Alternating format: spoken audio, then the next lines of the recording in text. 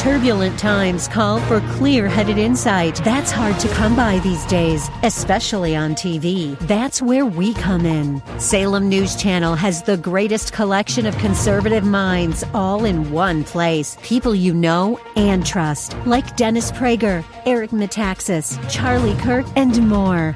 Unfiltered, unapologetic truth. Find what you're searching for at snc.tv and on Local Now, Channel 525.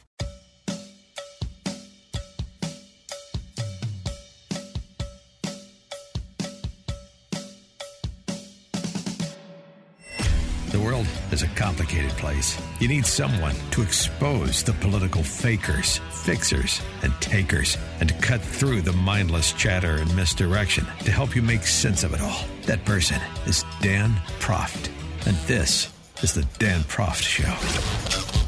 Welcome to the maiden voyage of the Dan Proft Show.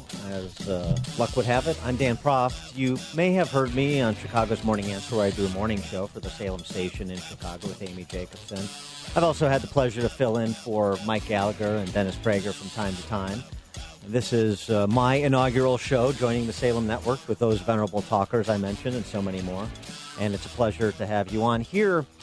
As a great man once said, words are the currency of politics. That great man was me. And I think what I meant by that is, in the context of policy and politics and discussions of culture, words matter.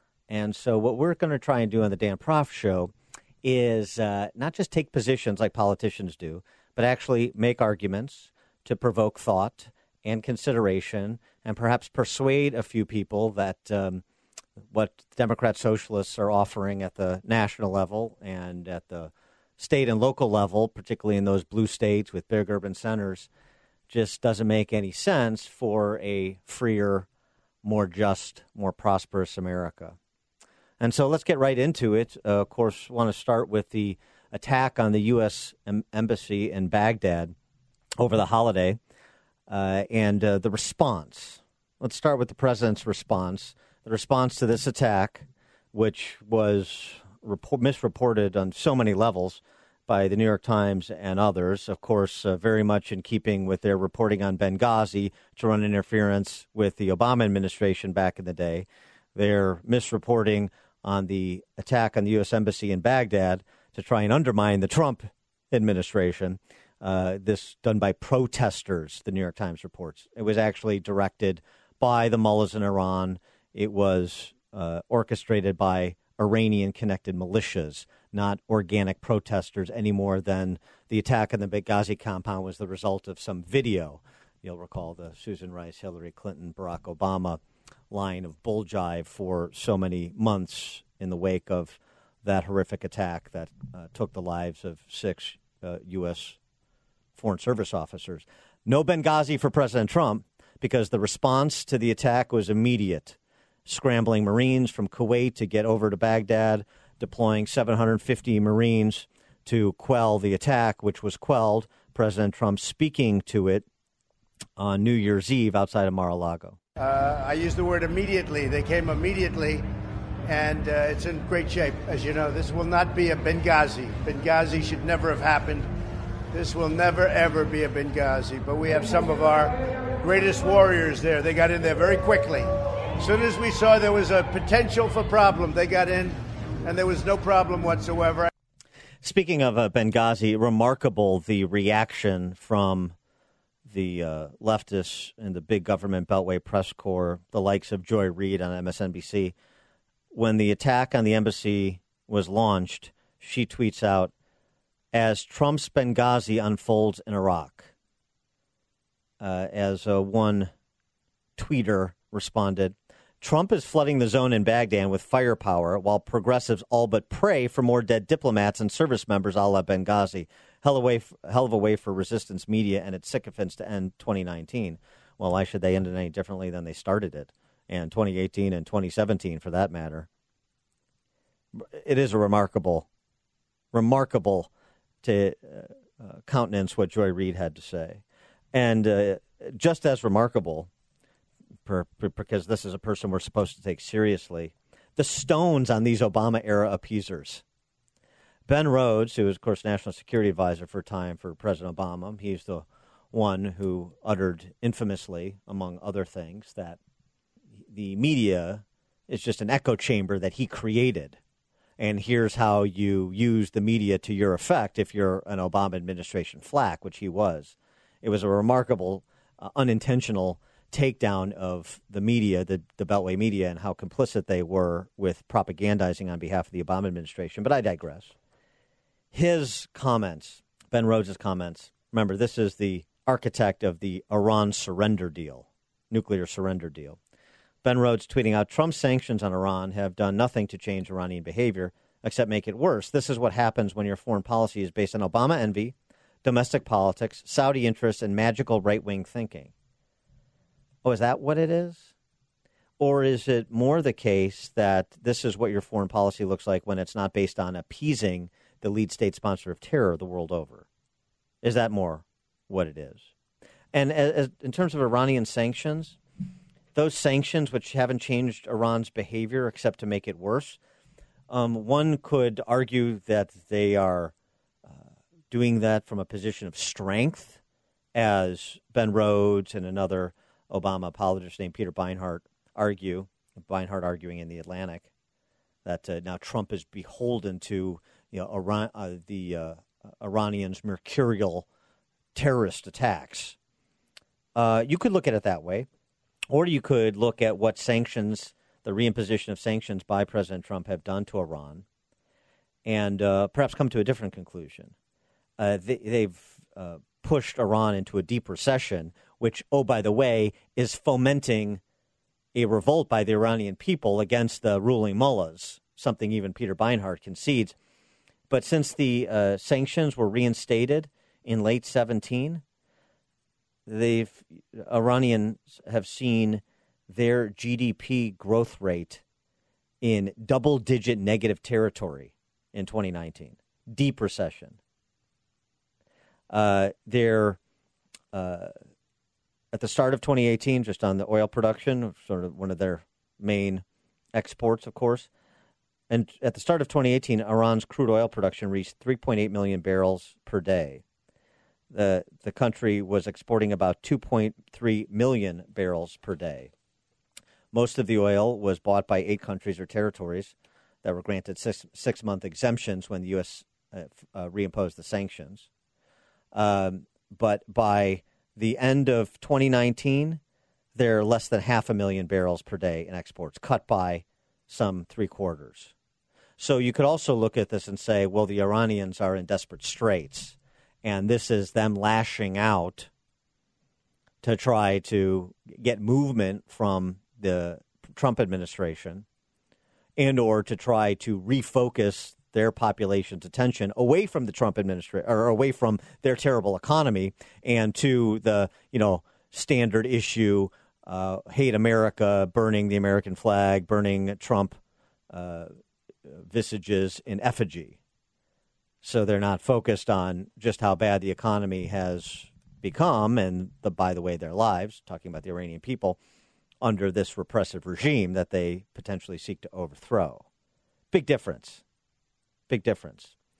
So the D.C. press corps is talking about Trump's rhetorical saber rattling. Well, he did more than rhetorically saber rattle when he okayed missile strikes on Shia militia targets in both Iraq and Syria over the holiday. He did more than just offer rhetorical saber rattling when he sent Marines to protect that embassy to repel and force the dissipation of that attack, which it did. No evacuations, no injuries. Remarkable to me what the left's position is. If President Trump is trying to negotiate with bad actors and rogue states, then he's serving as their Manchurian candidate. This has been the line of argumentation with respect to Putin and Russia, of course.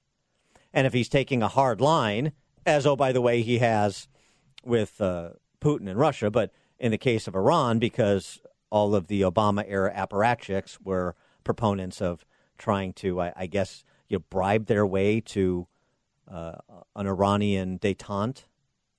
if he is taking a hard line with the lead state sponsor of terror the world over, then he's making the world a more dangerous place, then he's being reckless, then he's sounding the drums of war, as it were. They have a very difficult time picking a position and sticking with it for, the nature of the problem is Trump's relative consistency when it comes to dealing with these bad actors and their bad actions, and of course, their historic inconsistency when it's bumping up the choices they made, the policy choices they made, against the rhetoric that they now offer critical of Trump. By the way, it is worth noting that one of the organizers of this attack on the U.S. Embassy was somebody that was released in 2009, an Iranian terrorist released in 2009 by the previous administration. It's also worth noting that Trump's response to the attack on the U.S. Embassy in Baghdad didn't require 29 cables from a career diplomat that went unanswered. This is Dan Proft. You're listening to the Dan Proft Show.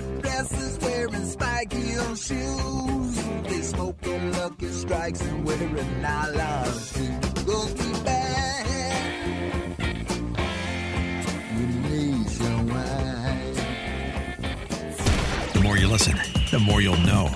This is the Dan Proft Show.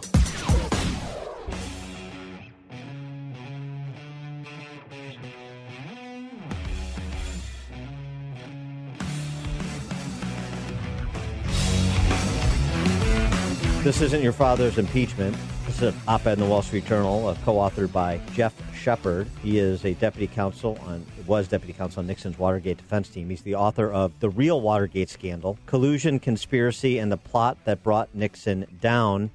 Very provocative piece that he co-authored that distinguishes the dynamics surrounding the Trump impeachment to those of the Nixon impeachment that could have been, the removal from office that could have been.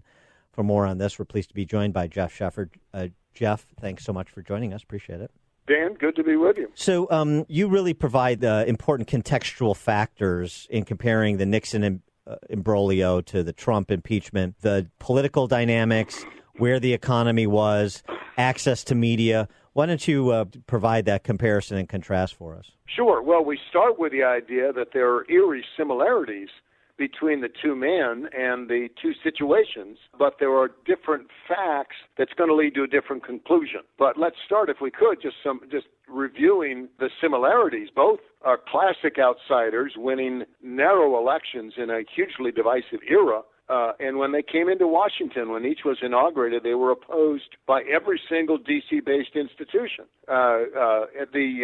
Both are pursued by specially selected, highly partisan special prosecutors. But in Nixon's case, there really was an underlying crime. The issue was whether he was involved. In Trump's, there's no crime. There are allegations of abuse of power and obstruction of Congress, but those are made up. In Nixon's case, it was a long, drawn-out affair that was largely bipartisan. With Trump's, it's been very quick, highly partisan, and lacks a factual basis. It's really strange. The other key that I would just mention is in Nixon's case, he was a lame duck. So he wasn't going to run for office again. And when you're a lame duck, other supporters start thinking about themselves and what the next election's going to bring. With Trump, it's his first term. So the Republicans have lashed themselves to his mast. There is no second candidate. There is no alternative going into 2020. So you're going to find an absolutely unified Republican Party. And Nixon didn't enjoy that. Well, the other thing you point out, too, even though Nixon was a lame ducker, deep recession at the time, oil embargo by Middle Eastern countries. And so Nixon didn't have the political capital that Trump has with a good economy. Absolutely. And normally you would say, the president doesn't really control the economy. I mean, the American voter thinks he does, but he doesn't. But in both of these cases, the president was largely responsible. Trump passed the tax cuts, massive tax cuts, deregulation, and starts putting America first in trade. With Nixon, it was the opposite. He saved Israel during the Yom Kippur War, but triggered the oil embargo. He was faced with a recession and high inflation, and his actions didn't help. So it's not a bad economy triggered Nixon's impeachment. It's that he lacked the benefit of a really strong economy, which Trump has. Paul Waldman, writing in the Washington Post, could Democrats impeach Trump twice? They might have to. And he says, don't dismiss this as absurd. It might be necessary because there may be things that are uncovered, the Southern District of New York, all of these concurrent investigations that require them to vote up more articles of impeachment. Yeah. But what does that say about the strength of the articles of impeachment they passed if they're already looking to impeach him a second time to essentially, I would think, make a more persuasive case than they feel they've made? Well, it just highlights how weak they know their case is. This was hurry up and get this thing out, and we'll see, we'll get this thing underway. And then it turns out they don't have a basis. Obstruction of Congress is a joke. That would mean any committee that says, I want this, I want that, if you don't give it to them, then they can impeach the president. And I suppose as a technical matter, they could be. The American voters not going along with that. That's ludicrous. The abuse of power is the same thing.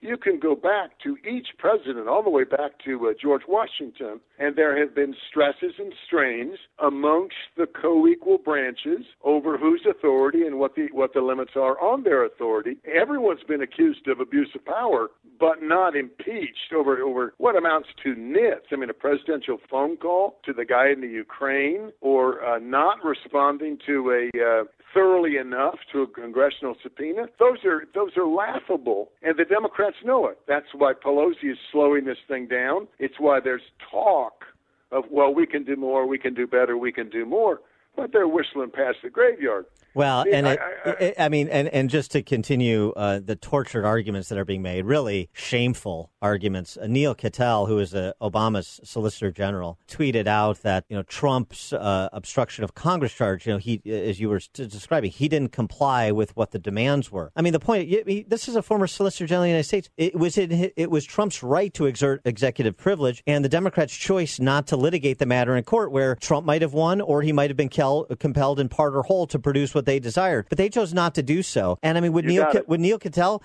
tell his clients not to assert their rights in his representation of them? Of course not. It's just so transparently shameful. Ain't it horrible attitudes of the other side? Trump has always obeyed the laws. Trump has always complied with judicial orders. In this instance, it was Congress that didn't want to roll the dice. You're absolutely right. They just said, we don't have to do that. We'll impeach him. What's so intriguing, if you were there before, that's the third article of impeachment against Nixon, was failure to adhere to a congressional subpoena. And the second article was abuse of power. The only one missing in a comparability analysis is obstruction of justice, which is really the main charge against Nixon. Right. And that's what they thought the Mueller report would bring in. And it didn't. But they're not giving up on that. When you went through, well, maybe next year, maybe next year, maybe next year, they're really hoping that they can get access to grand jury testimony served up by Mueller's staff in that report that has to stay secret, and they want to leak that out and say, see, obstruction of justice, this changes everything. But the public is watching this, and it's kind of like, well, we hold on to this thin reed, and then we jump to that thin reed, and then we jump to the next one, and they realize none of this is serious. Every single thing that's going on today, every single allegation is designed for its impact on the 2020 election. Now, it doesn't matter whether it's open witnesses or the president's counsel gets to participate or whether Nancy sends over the articles. Every single person in Washington, D.C. makes a calculation every single day on the perception of fairness to their constituents that's going to come out in the 2020 election. And it's even the safe districts aren't certain because of the American perception of fair play. Americans expect a fair deal. The Republicans are winning this massively because the Democrats are not giving them a fair deal. And it's reflecting, you trot out all these Democrat experts, like the Solicitor General, and they're ruining their own they're ruining their own reputation. Yeah, I mean, it's just a cut and paste job, as you're saying, and then we'll work backwards to try and find the evidence to support it. He is Jeff Shepard, Deputy Counsel on Nixon's Watergate defense team, author of The Real Watergate Scandal, Collusion, Conspiracy, and the Plot That Brought Nixon Down. And you want to check out his piece in the Journal, This Isn't Your Father's Impeachment. Jeff Shepard, thanks so much for joining us. Appreciate it. Happy New Year. My pleasure. Thank you.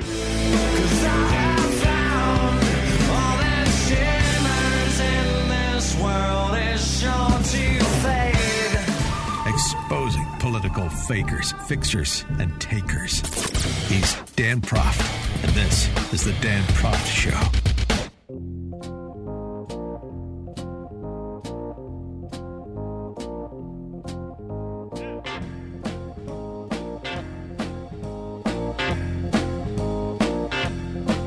Welcome back to the Dan Proft Show. The Democrat Socialists have a real problem in 2020, and it's the U.S. economy, and particularly Americans' attitudes towards the economy. 3/4 of Americans think the economy is good, and they're optimistic that it will continue to be good. And why not?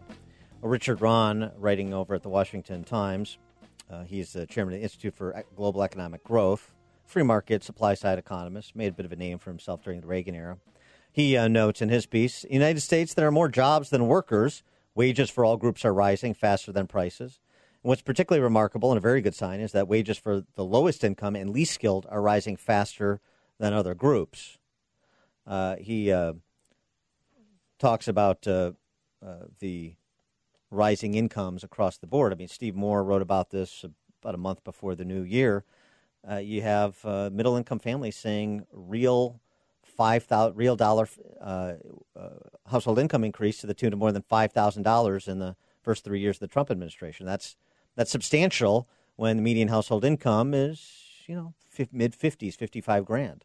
So 10% increase in real take-home pay is a real big deal. As Ron continues, the real wealth and well-being of the vast majority of Americans have risen faster for the past 3 years than almost any time in history. The grumpy old naysayers are obviously wrong. Pay no attention to them and count your blessings. Indeed, so how do you mau an economy that's going this well? In addition to that, the one area where there have been jitters for 3 years, particularly among free marketeers like Richard Rahn, like me, has been trade policy. And the trade war, not just with China, but the tariff exchanges back and forth between a number of countries. The tax increases, which reduce the purchasing power of Americans.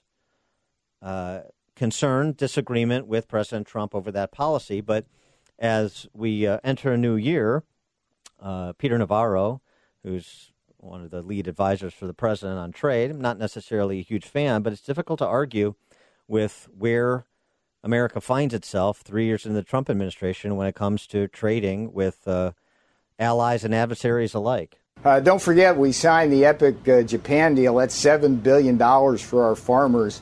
We renegotiated the South Korean deal, and we got Canada and Mexico, which is twice the volume of trade as China and 5 times the exports. That one's sitting on Mitch McConnell's desk, ready to go to the floor of the Senate.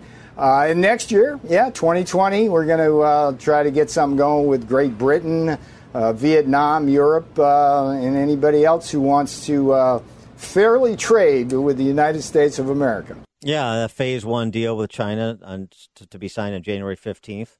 That's certainly a good start to the new year. Whether or not you think it's particularly enforceable, whether or not you think you can really trust the Chinese when it comes to intellectual piracy and onboarding of other people's technology, mainly the technology of American companies. The idea that we're moving away from tit-for-tat tax increases, that's good news for economic growth. And what is the left offering? Remarkably, some of the same tone deafness that Hillary Clinton offered in 2016. Very cavalier about the lives and livelihoods of others. Right? This is a party that wants to deindustrialize the American economy. This is the party that is lecturing people about the jobs they're not going to have anymore, shouldn't expect to have, and they better adapt or die. And Joe Biden just did this over the holiday at a town hall, a Biden town hall in Derry, New Hampshire. He he's saying this about coal miners because, Biden has signed on to all of this transform the American economy, run the world's biggest economy on windmills and solar panels and switchgrass. He said this about coal miners that may lose their jobs, not dissimilar to what Hillary Clinton said 4 years ago that necessitated Joe Manchin intervention in West Virginia to sit down with coal miners to try to rescue Hillary Clinton from herself and the Democratic Party by extension. Joe Biden saying anybody who can go down 3,000 feet in a mine can sure as hell learn to program as well. So, hey, coal miners, learn to code or die. There's a flip side of this, too. Sometimes conservatives and Republicans are a little bit tone deaf. Not everybody wants to be an entrepreneur. Well, guess what? Not everybody wants to be a coder. And to be so dismissive of people's lives and livelihoods, particularly when they've been doing something for a long time, when perhaps they're not in a position as a 55-year-old coal miner, they want to go take a class at the community college and try to compete with the millennials to code. But when it comes to minimum wage laws in places like Seattle that servers don't want, the war on freelance work in California, or the attack on individuals and chief executives of fossil fuel companies, this is what the left's offering. And Trump is offering a dynamic economy. This is Dan Proft.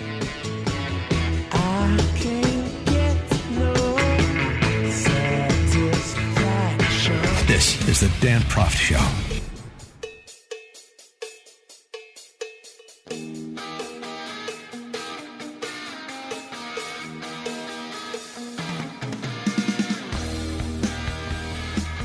Some interesting op-eds from those less inclined to be supportive of individual gun rights in response to the heroism of Jack Wilson at the church in White Settlement, Texas, taking down a church shooter who had murdered two of Jack Wilson's fellow congregants with one shot from about 50 feet away across the room. Now, this was a firearm instructor, and he's actually a candidate for county commissioner down in Tarrant County. This is and his campaign slogan: make sure your vote is on target. I only fired one round, and it was the only shot I had, which was a headshot. Which in my classes I teach not to take headshots, but that was what I felt.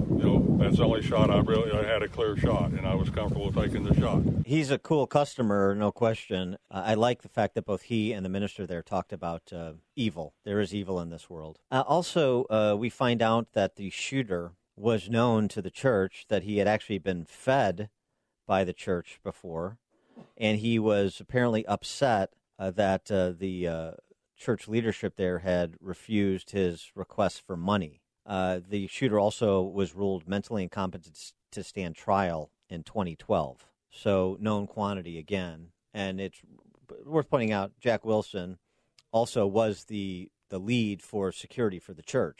But there was at least half a dozen other congregants that were carrying as well. For more on the topic, we're pleased to be joined by John Lott Jr., president of the Crime Prevention Research Center, author of a number of books, including The War on Guns and More Guns, Less Crime. John, thanks for joining us again. Appreciate it. Good to talk to you. Good to talk to you. And so the arguments that, hey, look, it was great what Jack Wilson did, but that speaks to the need to have perhaps an individual trained in places like soft targets like churches or schools, but it certainly doesn't justify just random congregants carrying weapons.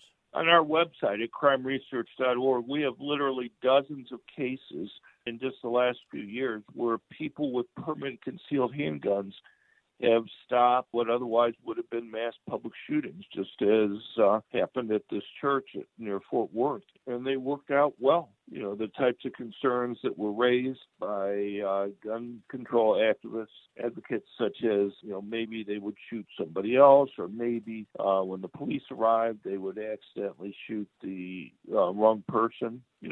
Are those types of things possible? Sure. But the point is that in none of the cases where people have used their permanent concealed handguns to legally stop one of these attackers have either of those concerns that were raised actually occurred. It seems to me if you can point to dozens of cases where what would have been a mass public shooting was stopped by these civilians, and they're successful, and you can't point to a single case where the types of problems that they're concerned about have happened, it doesn't seem to me that you're going to want to put a lot of weight on the types of concerns that they're raising. Now, one of the other concerns raised, to try to muddle the issue a bit, to say, oh yeah, Jack Wilson, good guy with a gun, but you still had a bad guy with a gun, and that speaks to our gun culture. How did the shooter obtain a weapon? And don't forget, there was a bad guy with a gun, and this speaks to guns, the omnipresence of guns. Sure.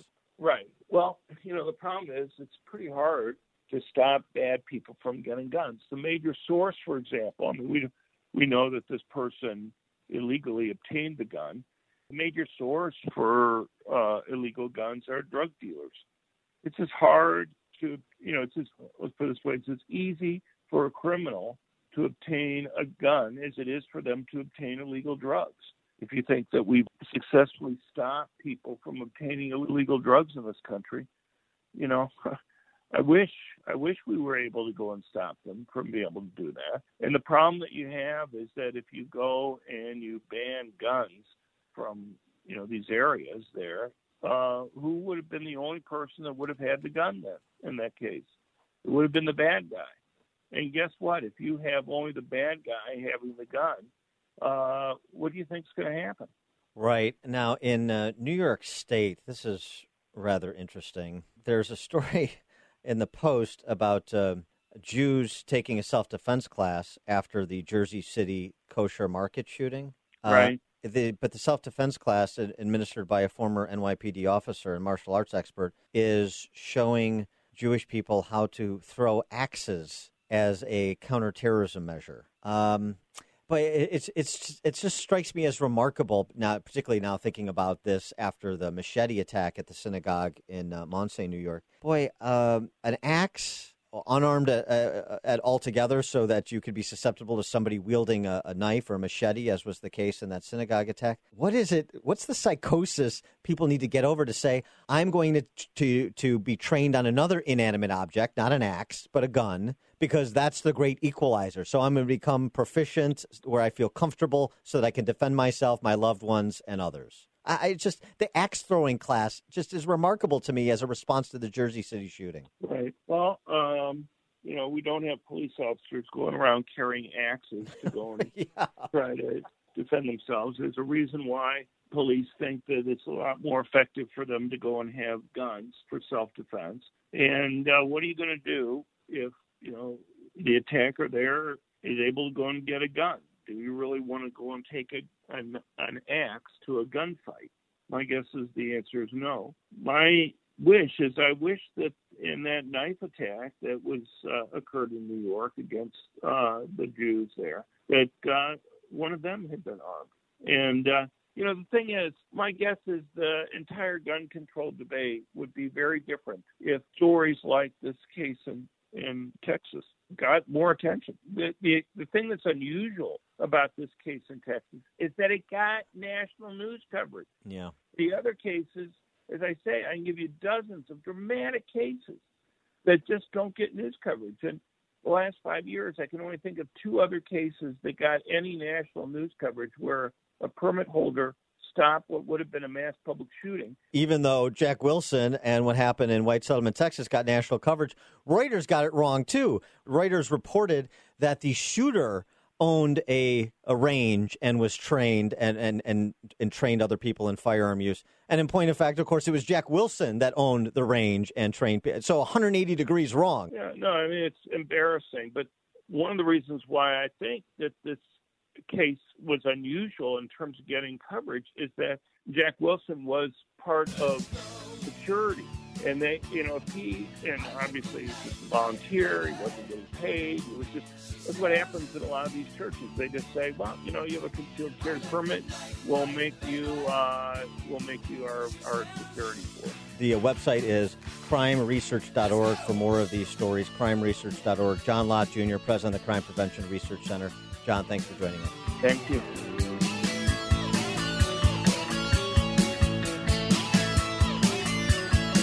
This is the Dan Proft Show.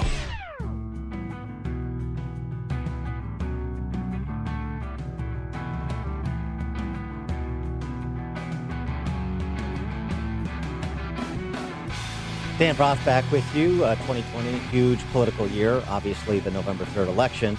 In addition to that, the 2020 census that will determine the next congressional reapportionment seats in 2022. And, oh no, look out. Frank Luntz, pollster, reporting New York is expected to lose a House seat after the 2020 census based on the initial estimates that were released recently. And state Democrats are looking to draw out one AOC's district. She may be back schlepping drinks before you know it. AOC not so popular within New York left or Democrat Party circles as she is among socialists and Bernie bros the nation over. So very interesting. And the other thing that's interesting about this is the exodus from blue states. Using the Sean Trendy over at RealClearPolitics.com did a little bit of back of the envelope formulating. And he's estimating that Texas should gain 3 congressional seats. Florida should gain 2. North Carolina, Colorado, Arizona, Montana, Oregon should each gain 1. So that's 1, 2, 3, 4, 5 red states, 1 sort of purple state, and 1 blue state that are gaining seats, with 2 pretty solid red states in Texas and Florida gaining 5 a total. Meanwhile, some of the Rust Belt states, like the one from which I hail, Illinois, along with Ohio, West Virginia, Pennsylvania, New York, Rhode Island, should each lose a seat. Illinois may lose 2. It'd be really interesting. Illinois, by the way, the decade that just passed, led the nation in outmigration, losing population for the 6th straight year, lost more residents than any state this decade. And this is something that's happening in New York and New Jersey and Connecticut and even California now, where illegal immigration can't keep up with outmigration. Terrible public policy, and there's no bigger indictment of a state than a place that people say, I want to be here, I just can't make it make sense to be here anymore. And that's certainly what's happening in Chicago, which I know very well since I'm a resident of Chicago. And it's happening all over California as well, New York City. And it's sad because these are great cities that have been destroyed by politicians. But it's going to change the political landscape and the balance of power, too, away from some of these big blue states with big urban centers. It may change the composition even internally. Sean Trendy pointing out that in Illinois, they're going to have a difficult time with losing 1 or 2 congressional seats, keeping the 3 majority African-American districts that Illinois currently sports that are held by Danny Davis, Bobby Rush, and Robin Kelly. The same cartography challenges are going to visit Democrats in these other states as well. No bigger indictment of terrible public policy than people fleeing a state that they otherwise want to stay and leaving relationships behind. Dan Proft on The Dan Proft Show.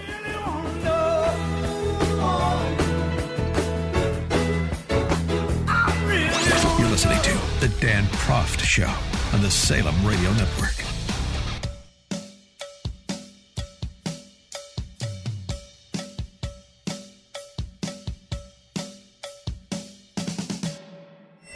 The world is a complicated place. You need someone to expose the political fakers, fixers, and takers, and to cut through the mindless chatter and misdirection to help you make sense of it all. That person is Dan Proft.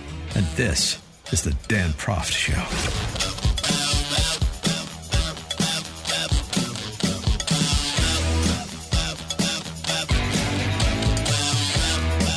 Welcome back to the Dan Proft Show. And over the holiday, we mourn the loss of some seminal figures in sports. Don Larson, the only man to ever pitch a perfect game in the World Series, 1956 Yankees, of course. Former NBA Commissioner David Stern. But when it comes to culture and cultural critique, we should be mourning the loss of Gertrude Himmelfarb. If you're not familiar with her work, I should say, you can get familiar. Commentary Magazine, where she often wrote, posted a list of some of her best essays, in addition to checking out her work, The Demoralization of Society, The Roads to Modernity. Give me an example of Gertrude Himmelfarb's observations. Today, she once wrote, the very word stigma has become odious, whether applied to dependency, illegitimacy, addiction, or anything else. Yet stigmas are the corollaries of values. If work, independence, responsibility, respectability are valued, then their converse must be devalued, seem as disreputable. That's something she wrote almost 30 years ago, certainly could be applicable today.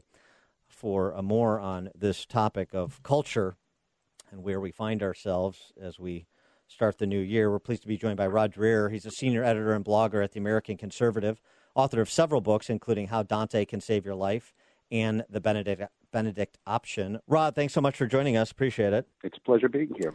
So just thinking about Gertrude Himmelfarb's contribution to scholarship as it pertains to culture, I just want to get, I'm sure you're familiar with her work, of course, and I just wanted to give you sort of an opportunity to comment on her passing and what her work about Victorian England and 20th century America, the roadmap it gives us for conversations that are happening in real time in 2020. Well, she was a real giant on the conservative side, certainly, and beyond conservatism. I think about her book about the remoralization of British society in the Victorian era and how it teaches us that we are not fated to decline permanently, that if enough people have enough vision and will to see that vision executed, that we can turn things around. And that, believe me, I'm someone who really is downcast about the condition of our own moral situation here in the United States. I think now I should probably go back and reread that B. Himmelfarb book to get my hopes back up. Yeah, right. I mean, one of the observations she offered, paraphrasing Lord Acton, was liberty also corrupts, and absolute freedom tends to corrupt absolutely. I think that's a idea that's lost on both parties in the 21st century, the idea that there is such a thing as restraint, that absolute liberty, which is often confused for libertinism, is not freedom. No, it's not. And we tend to think that freedom is the absence of restraint. In fact, the older, more classical definition of freedom is freedom for something, freedom for virtue. And we live in a culture now, and it's just as true on the right as on the left, that values that newer conception of freedom. And look, our economy does this to us as well. The economy, which emphasizes choice and more in all cases, that is a really effective catechizer of the next generations for how to look at themselves and how to look at society. You were describing yourself as pessimistic about the future of American culture. Yeah, clearly, you wrote a piece for Spectator.us, "The Culture War is Lost," and you singled out Chick-fil-A's surrender to the left as a significant loss, even if it was only symbolic. No, it was a symbol, but that symbol is very potent. I thought it was so important because Chick-fil-A, for better or worse, and whether it was fair or not, Chick-fil-A was seen by everybody in this culture on both sides of the culture war as a holdout against political correctness. We all know what they've been under from the pressure that Chick-fil-A has been under from activists for so long, gay activists, and they held out. They did not back down. And meanwhile, they managed to prosper incredibly. They became the number 3 fast food company in America, despite getting all this bad press. And yet they still folded. To me, that if Chick-fil-A can't even hold out, even though it's succeeding brilliantly at what it's doing, then what hope is there for other companies? Yeah, and the Chick-fil-A matter, it seemed to be, Franklin Graham's intercession notwithstanding, it seemed to be that they made a business decision that if they wanted to get access to overseas markets, then they needed to basically fall in line or fall closer in line to the left. Yeah, I think that's exactly right. And for Chick-fil-A to have accepted, by virtue of this corporate decision, to have accepted that the Salvation Army of all organizations is therefore a bigoted organization, I mean, that is incredibly demoralizing to cultural conservatives and Christians. But I think this is how things go when people and companies and when individuals value the economic bottom line more than moral principle. This is what you see, and I'm afraid that we're going to see this happen more and more. This book I'm working on now, which is about the warnings that I've been hearing for the past few years from people who grew up in the Soviet Union or in the Soviet bloc and who now live in the West. They've been warning me that they're seeing more and more things that remind them of life under communism happening here. I just spent most of the past year interviewing these people, both in this country and abroad, and this kind of thing we're seeing from Chick-fil-A, it's a small thing, and it's happening in capitalism, but this demonization of any point of view that contradicts the progressive narrative, we're going to see more and more of it. Well, and the surrender to the demons, as you're suggesting, too. Even people who are willing to go along silently, even though they know what they're going along with is wrong. Yeah, that's true. We're lacking cultural courage. And look, I'm a conservative, but I look to Washington and I see such cowardice on the part of the Republican Party on these issues. Back in, it was 2015, I think it was, when Obergefell was decided, I went to Washington to give a talk on Capitol Hill to some Christian staffers, Republican staffers. And when it was over, I said, look, we lost, my side lost the gay marriage fight at Obergefell, but what are you in Congress, you Republicans, doing to help protect the religious liberty of Christians and other Americans who dissent from Obergefell? Nothing. They said nothing. It was quiet. Now, that's when I realized that people like me, we really are on our own. The Republican Party will not offend its donor base by taking a stand for something as unpopular in America today as religious liberty. Well, I mean, and to the point, I mean, one of the seminal cases of the decade and underscoring the importance of who the President of the United States is and who the Supreme Court justices he nominates are and so forth, the Masterpiece Cake Shop case out of Colorado, Jack Phillips, and it wasn't political leaders that rallied to Jack Phillips' defense and the defense of others who are similarly situated, but it was nonprofit organizations, advocacy groups, nonprofit organizations like the Alliance for Defending Freedom and advocacy groups, conservative grassroots advocacy groups. There's not really any cover being provided by any organized party beyond that. No, there really isn't. They are terrified of being called bigots. I mean, I know what side the Democratic Party is on, and it's not mine, but I think about my own side, the Republicans, why they can't seem to raise their voices in any substantive way. That said, I mean, I'm going to continue to vote conservative, not only out of conviction, but because I would rather have the people who don't really want to come out and support me than the people who actively oppose me and the liberties of my people.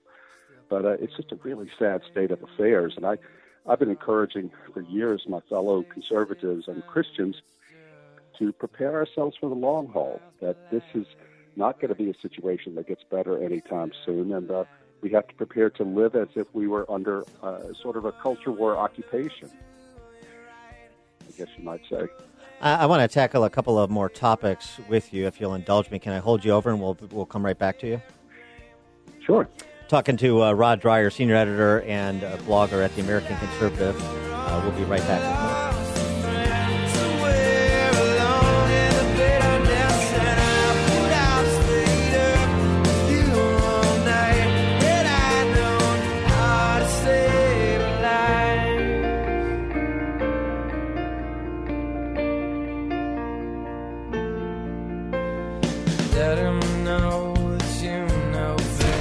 Listen, the more you'll know. This is the Dan Proft Show.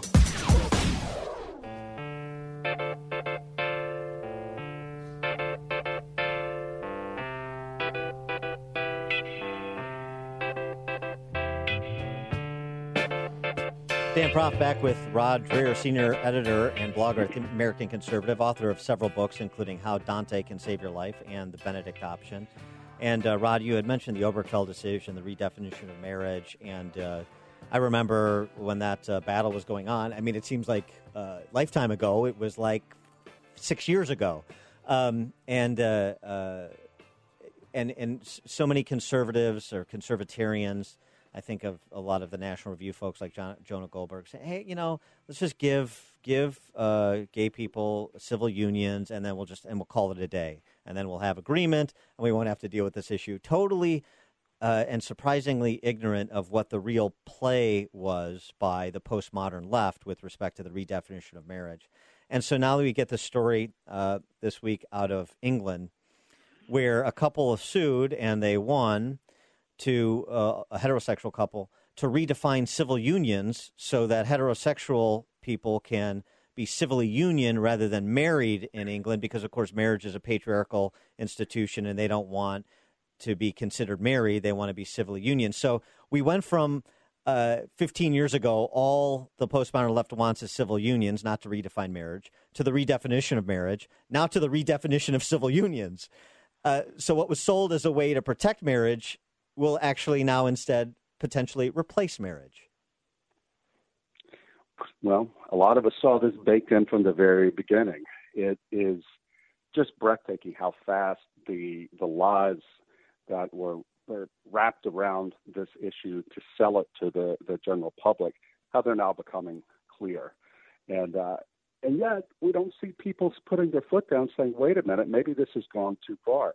You probably saw recently in England, there was a woman, a feminist, Maya Forstater, who had said that she was against the idea that a male could become a female. She said that she would treat transgender people fairly and respectfully, but she would not be made to say that males can become females and vice versa. She lost her job, went to court, and the judge said that someone with her opinion does not have a place in a democratic society, or rather that opinion has no place in democratic society. This is how far it's gone.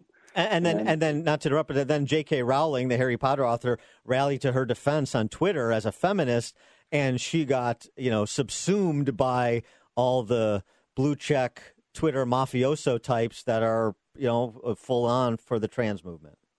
Right. And the New York Times, their piece they published about this whole conflict was by a trans person who talked about how J.K. Rowling had hurt her and bruised her and betrayed her.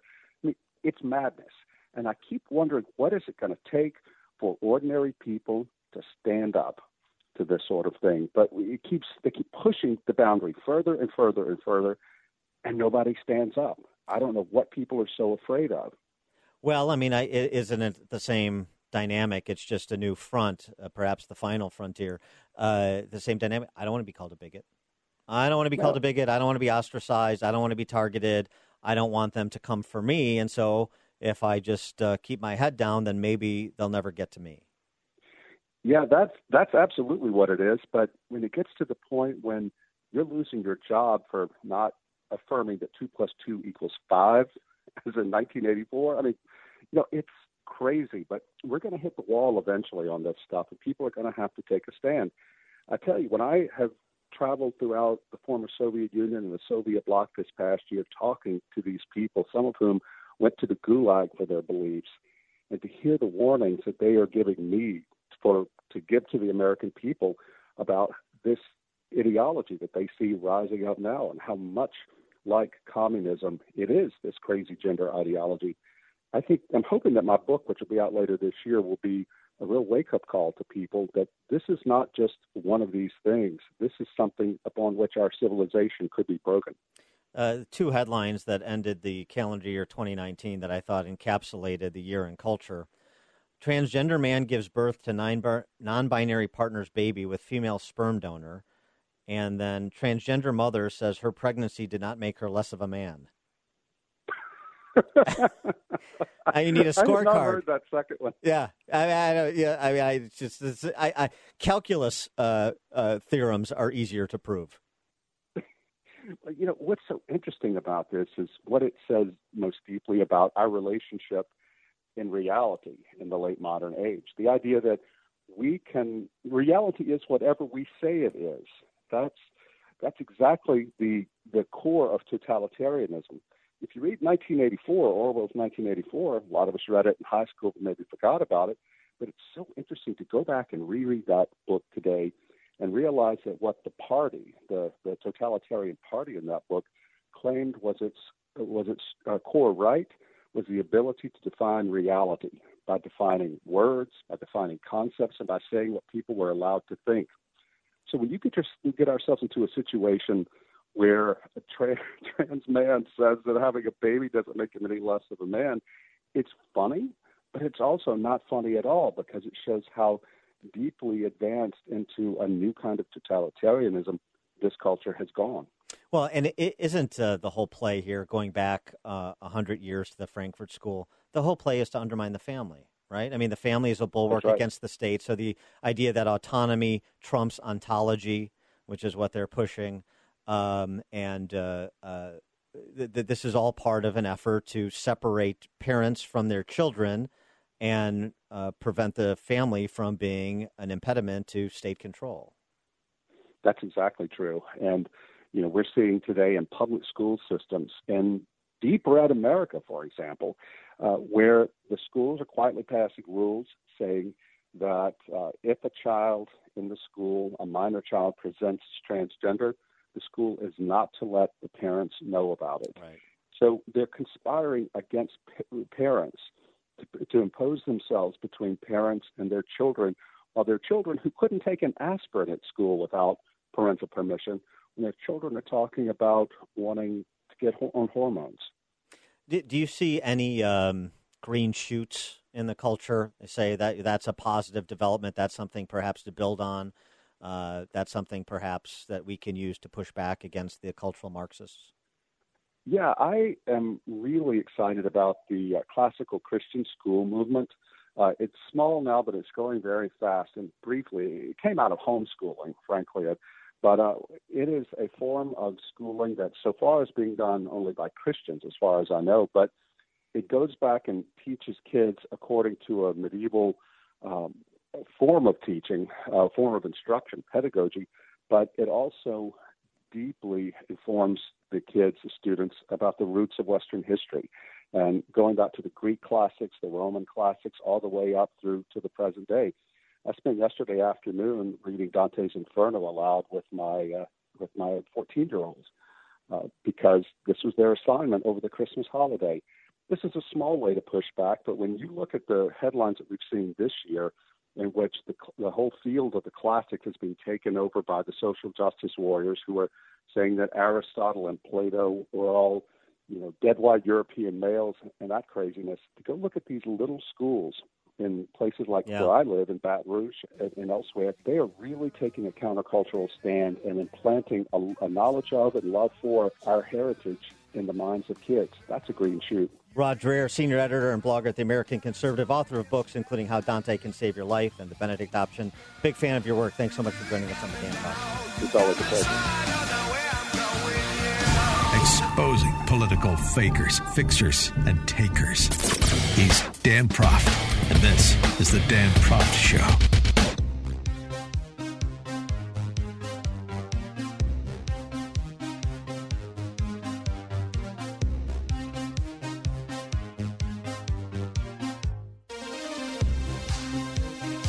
Welcome back to the Dan Proft Show. Mayor Pete Buttigieg, Red Diaper Baby, has a history degree from Harvard University. True story. Here's Mayor Pete 5 years ago talking to a group of students about American history and our founding documents like the Constitution. Similarly, the amendment process. They were wise enough to realize that they didn't have all the answers and that some things would change. A good example of this is something like slavery or civil rights. It's an embarrassing thing to admit, but the people who wrote the Constitution did not understand that slavery was a bad thing and did not respect civil rights. And yet they created a framework so that as the generations came to understand that was important, they could write that into the Constitution too. Yeah, that's untrue. That's untrue about the founders, as any academic worth of salt will tell you. But it also speaks to this larger effort ongoing to rewrite American history and the history of Black Americans. And this is going to be center front and center in 2020 because of the 1619 Project that the New York Times has spearheaded, and it is using ahistorical essays, being criticized, by the way, by historians across the political spectrum, but trying to get these essays that perpetrate black victimology as an ideology, trying to get those into K through 12 school systems to be part of the curriculum. One of the individuals who's been most outspoken against the redefinition of American history is Bob Woodson, who's the president and founder of the Woodson Center. And he joins us now. Bob, thanks so much for joining us. Appreciate it. Pleased to be here, and congratulations on your show. Well, thank you. It's delighted. It's delightful. Thank you so much, Bob. Appreciate it. And so when you hear statements like that from presidential candidates like Pete Buttigieg, or you read some of the op-eds from people saying similar things that are professors at, reputedly some of our best institutions of higher education, what's your reaction? Well, it's an abomination. I'm a veteran of the civil rights movement, had led demonstrations in the 60s in Barrett Rustin's hometown of Westchester, Pennsylvania. And I met Dr. King 3 months before he was assassinated. And it's really an abomination. It's really an example of the left using the rich heritage of the civil rights movement to promote a anti-American narrative and using the civil rights struggle and accomplishments as the moral foundation of it. In preparing for this, I went back to look at wonder what Dr. King would say if he were to read the 1619 report. And let me, if I could, read a quote from him from his letter from a Birmingham jail. He said, "One day the South will know that when these disinherited children of God sat down at a lunch counters, they were in reality standing up for what is best in the American dream and for the heritage, thereby bringing our nation back to those great wells of democracy which were dug deep by the founding fathers in their formulation of the Constitution and the Declaration of Independence." He further says, "Abused and scorned though we may be, our destiny is tied up with America's destiny." It couldn't be stated any clearly that Dr. King and Frederick Douglass, all of the great leaders of the past, were clear that slavery was America's birth defect. But every war that was fought, black Americans fought against our enemies because we fought for America's promise. We knew that there was no other nation in the world that held the promise for freedom and than America. And that's why what is currently being done is an abomination and an affront to this rich heritage just articulated by Dr. King. And Bob, the 1619 Project, it's ahistorical as you're describing, but there's also something else that I know bothers you about it, and that what it attempts to do in terms of perpetrating a certain image or disposition about black Americans. It really does. It really, like I say, it paints about all whites are as a consequence, victimizers, and all blacks are victims. And then they say, well, the problems of our past are the shadow of segregation and slavery is somehow an explanation for some of the decline that we're witnessing in our urban centers today, the black-on-black crime. More blacks are killed today in 1 year than was lynched in 80 years of the Klan. And that is a new phenomenon of the last 5 decades. There are all kinds of examples of black Americans during the 30s, the 1930 and 1940, when racism was enshrined in law. Bob, we had no political representation. I want to pick up those examples. Let me hold you over, and let's pick up right where we're leaving off here. Bob Woodson from the Woodson Center joining us on the Dan Proft Show. This is the Dan Proft Show.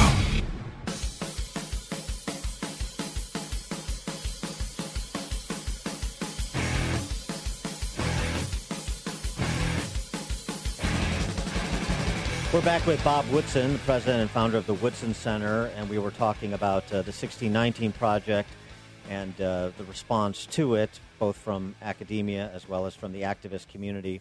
And Bob, you were talking about one of the problems you have with the project is that it paints all whites as victimizers and all blacks as victims. And you were about to regale us with examples throughout the history of America where, despite discrimination by law, subjugation by law, black Americans achieved unbelievable things. Yeah, between 1920 and 1940, we started 5,300 what they call Rosenwald Booker T schools, and we closed the education gap in between 1920 and 1940 to within 6 months, from 3 years to 6 months. During the 10 years of the Depression, the black-on-black marriage rate was higher than any other ethnic group in the country, and elderly people could walk safely in their neighborhoods without fear of being assaulted by their grandchildren. When we were denied access to hospitals, hotels, we built our own. We had 2 areas, Durham, North Carolina, that was a black Wall Street, where the median income of blacks in 1940 was comparable to white income nationally. So there are all kinds of examples of blacks achieving, because of the free enterprise system, because we had a democracy, we were able to achieve. But the 1619, the message you're sending to black America is that you are impotent. In one sense, the 1619 embraces white supremacy. In the sense of, right, you don't have agency. To black America, you don't have what it takes to achieve on your own. Until white people change, it's impossible for you to change. That, to me, is the essence of white supremacy. I wanted to go back. You quoted Martin Luther King earlier about what he would say about America and about the founders.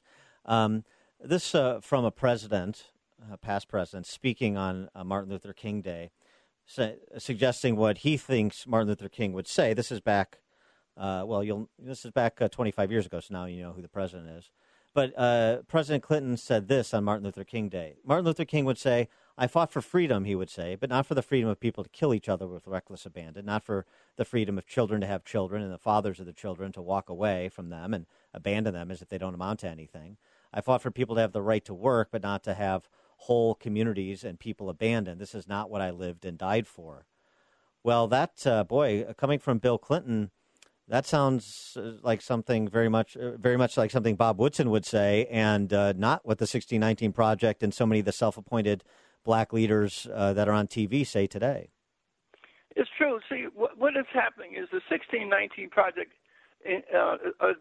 people are being intimidated because this thin sliver of so-called black leadership, these are all black academics. I say I have suffered my last guilty black and my last rich angry black.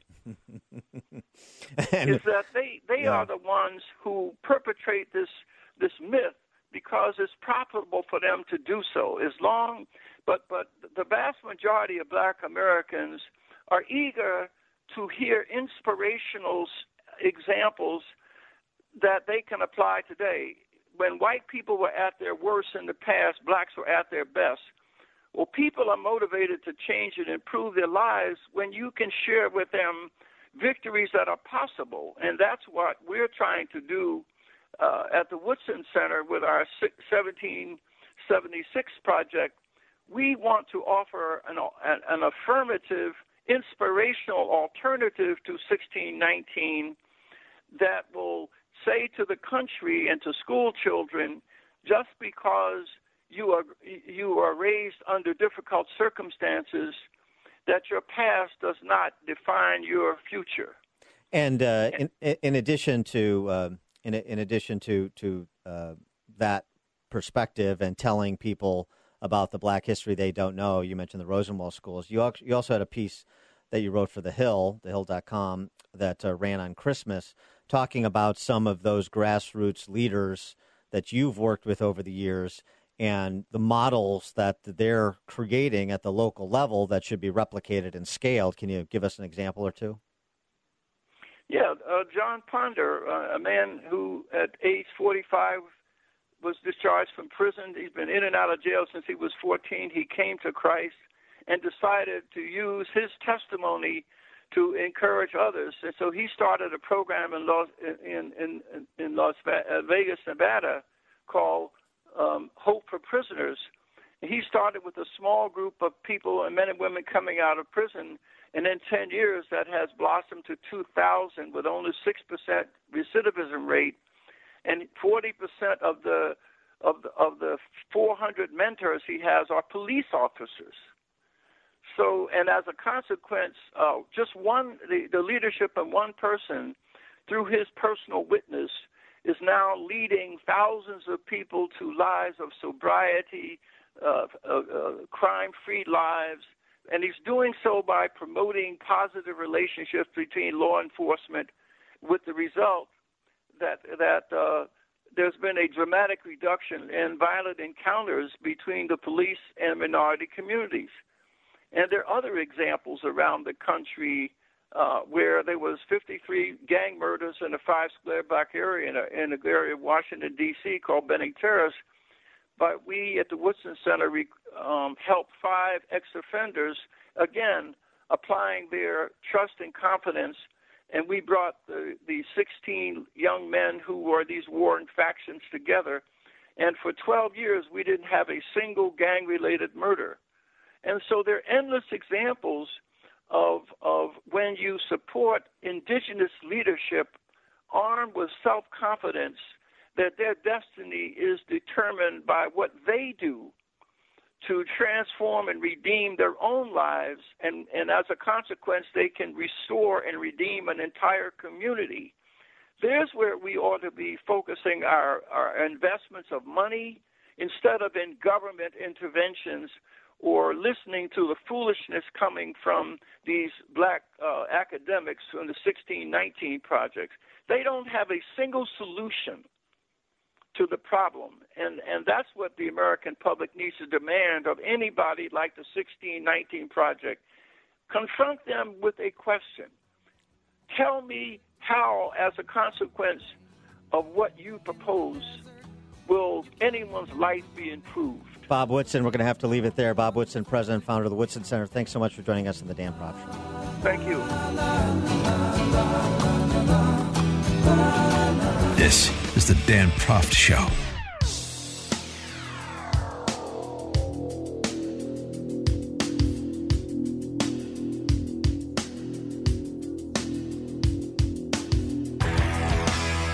The GOAT match.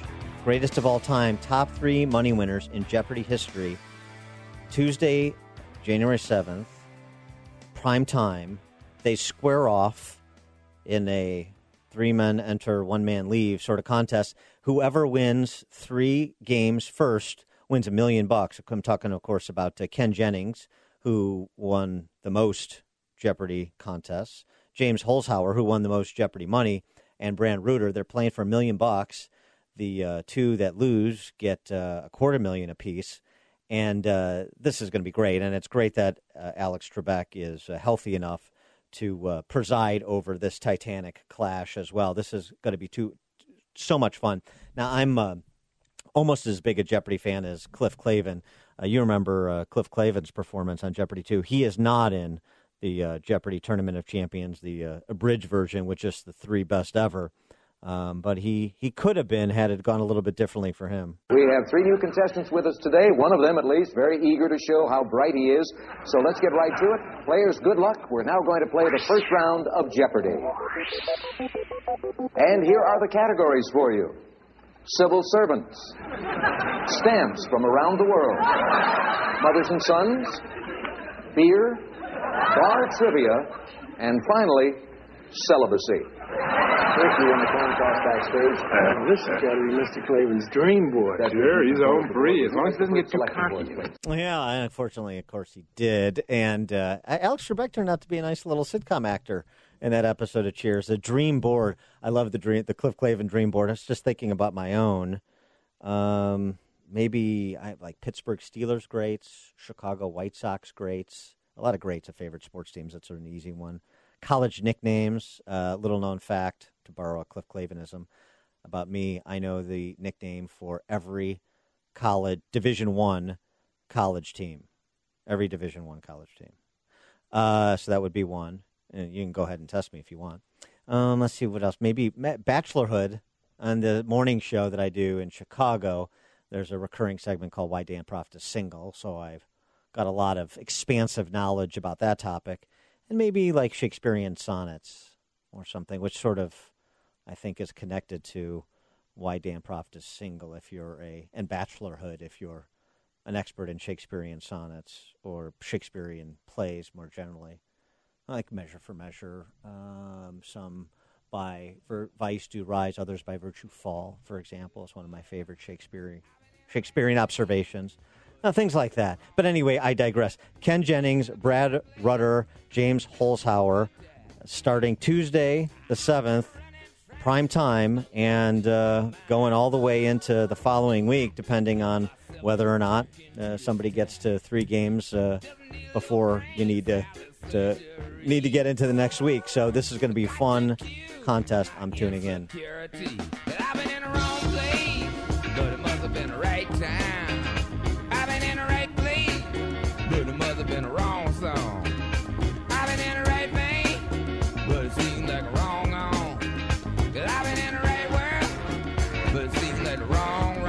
You're listening to The Dan Proft Show on the Salem Radio Network.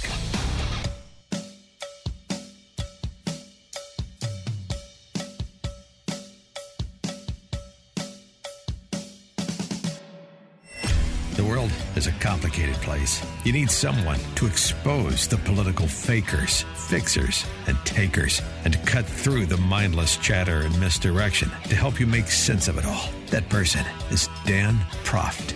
And this is the Dan Proft Show.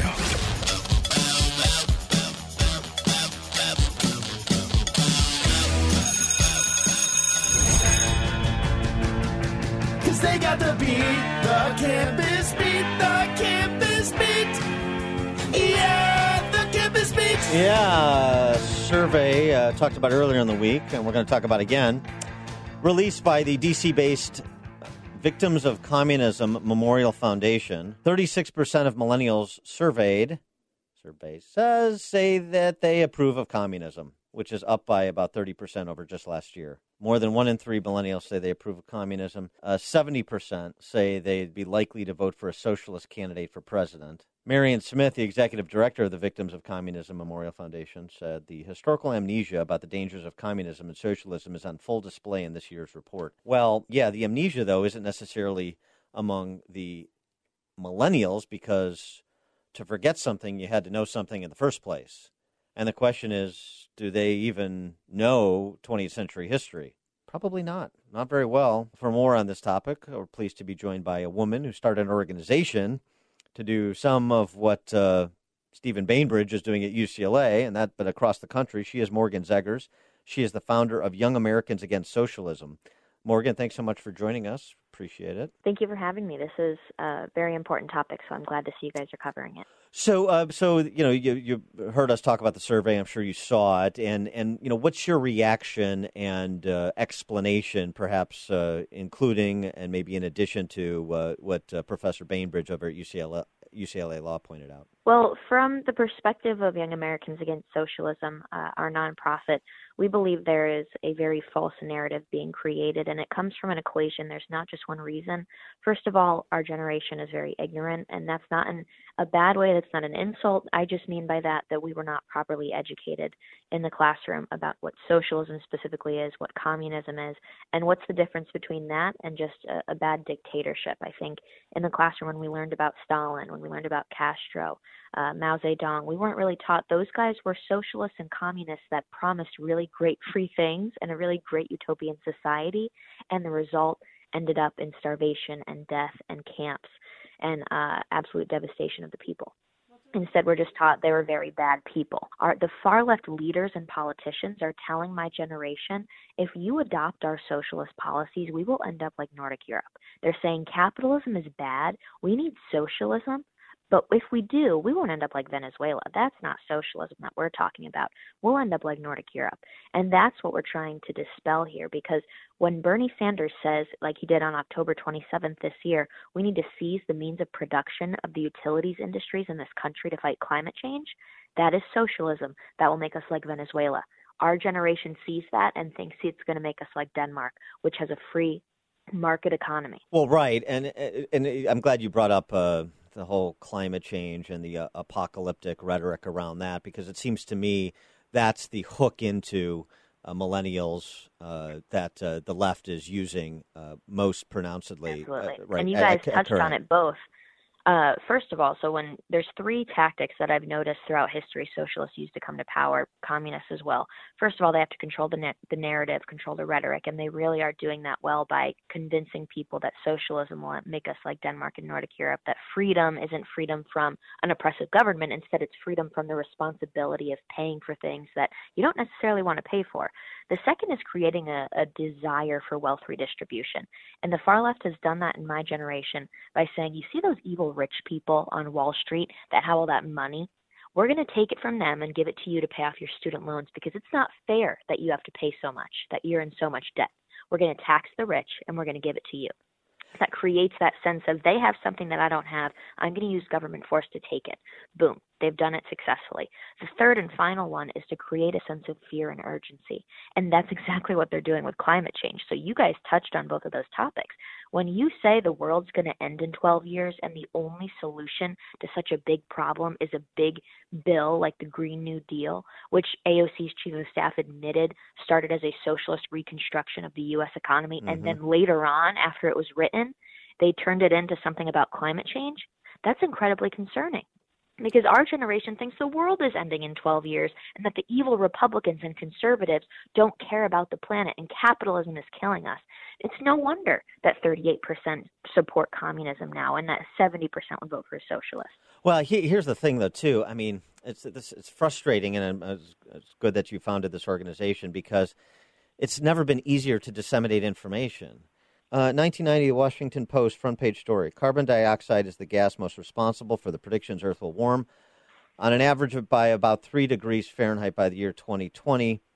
Other outlets, including and scientists, said could warm by as much as 6 degrees Fahrenheit. Well, the data is in, and over 30 years, the United States, the Earth has, and both the Earth and the United States have warmed by approximately 1 degree, so off by a factor of 3 to 6, which is a pretty big margin to be off. And you would think that would spark some reconsideration of those predicting end times.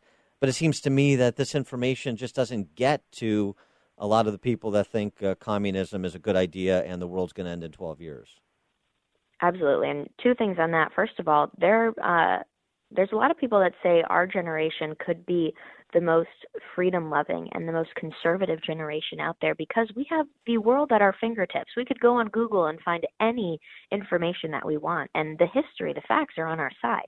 So it matters that there's educational content and information on the web that is going to show the truth and is not going to have that false socialist narrative being pushed by the far left in this country.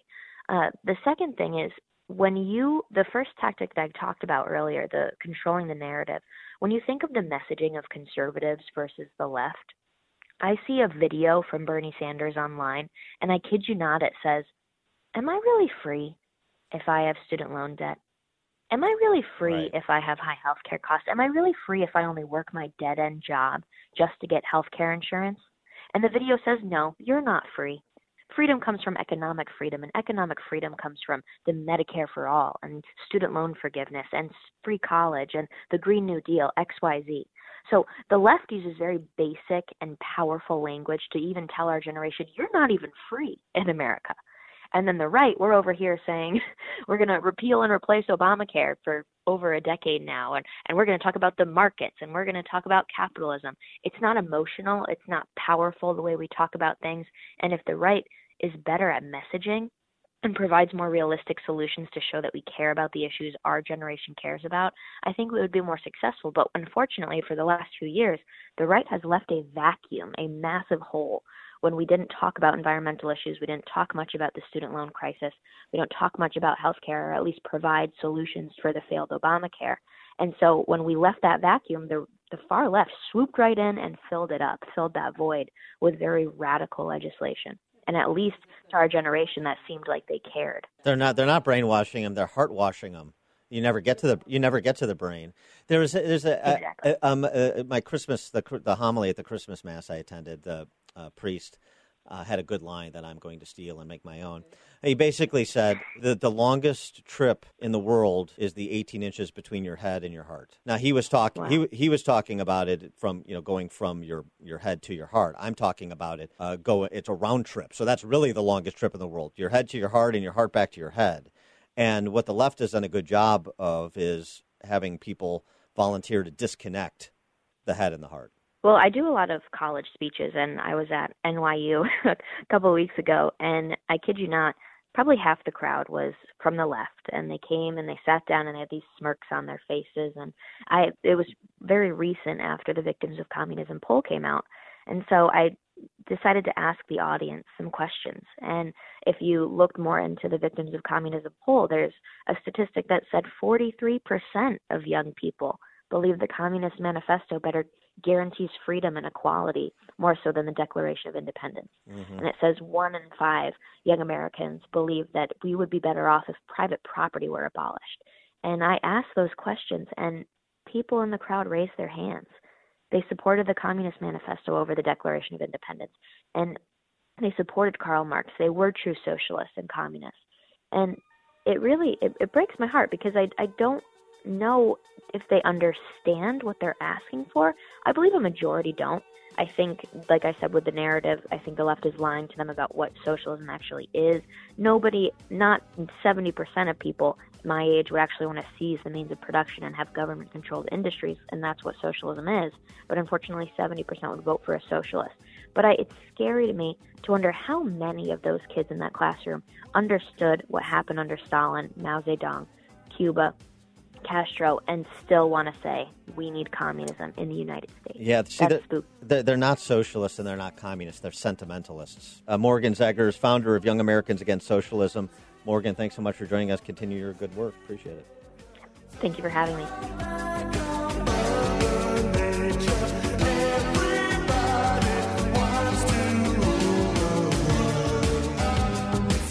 The more you listen, the more you'll know. This is the Dan Proft Show.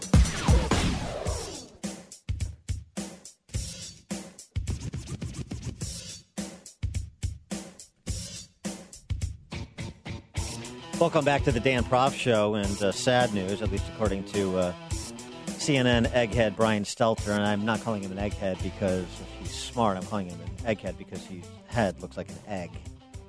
He's definitely not smart. He's rather insufferable. He tweeted out over the holiday that the Newseum is closing today after 12 years in Washington. The Newseum, if you're not familiar with it, was a museum on the Mall in Washington, D.C. that served as in CNN's own words, proud monument to journalism. Well, it turns out that journalists don't have any more business sense when their enterprise is on the line than they do when commenting on your enterprises. The director of the Newseum, a former USA Today editor, said the Washington building was too ambitious, $450 million in construction. And the upkeep was too costly, the donations were too few, and it's 12 years in D.C., the museum was never able to break even. So now it's going away. It's a monument to journalism, which really means a monument to particular journalists, and didn't have content people were willing to pay for. Sounds very much like some of the newspapers and the journalists that wrote for those newspapers that are going the way of the dodo bird as well, and for the same reasons, an inability to adapt, an inability to be resilient. But the state, it just speaks to the state of journalism. I mean, the closing of the museum is just sort of a perfect metaphor for the time. As somebody responding to Brian Stelter's tweet, maybe the mainstream media should have built the building in the shape of an arm patting its own back, and then adding maybe that Covington kid suing the Washington Post for $250 million will buy it and keep it open, refurbish it a little bit, reposition its mission a little bit. But the Chuck Todds of the world, in addition to the obvious ones that very few people take seriously, the Jim Acostas. But I mean, that yapping terrier Chuck Todd, who hosts Meet the Press, is supposed to be a serious person. I mean, Meet the Press is a television public policy institution. This is where the deep thinkers and the important people converse about the important things. Is it? Chuck Todd recently on the state of journalism, he had a conversation with Dean Baquet, among others. Baquet is the editor of the New York Times. Listen to this exchange about the two of them, starting with Chuck Todd, sort of lamenting the state of journalism and its profitability. I mean, our job, and it's a hard job, but our job, and I think our newsrooms have been sort of rebuilt to do this, is to very aggressively sort out fact from fiction, and to very aggressively work to make sure that people trust us and understand that that's our job. I mean, Marty has a very extensive fact-checking operation, yes, as do we. And those things didn't exist 3 or 4 years ago, and they're an acknowledgement that one of the jobs of the news media is to sort through all of the BS, if I can say that, and come do the kind of deep reporting that we all grew up doing, to come to some sort of understanding of what's actually happening in the world. And I think that's one of our largest new jobs. Dean, do we have to market the truth? And what I mean by this is, he's out there a lot, essentially delegitimizing our professions. We don't fight back like a candidate. We don't fight back like a campaign. Do we need to start campaigning around the country to say, no, here's how facts work. Here's what reporting is. Here's what journalists are. Oh, by the way, if I utter a fact on TV on purpose, I get fired. If you utter a fact on TV on purpose, you get fired? Yeah, that sounds about right. I'm sure that was a Freudian slip on behalf of Chuck Todd. He meant to say if I utter a falsity, I assume, on TV, I get fired. Hardly that's the case. How many falsities of Chuck Todd's can you point to on a weekly basis? The whole idea that they are the guardians of the truth as well as the communicators of it.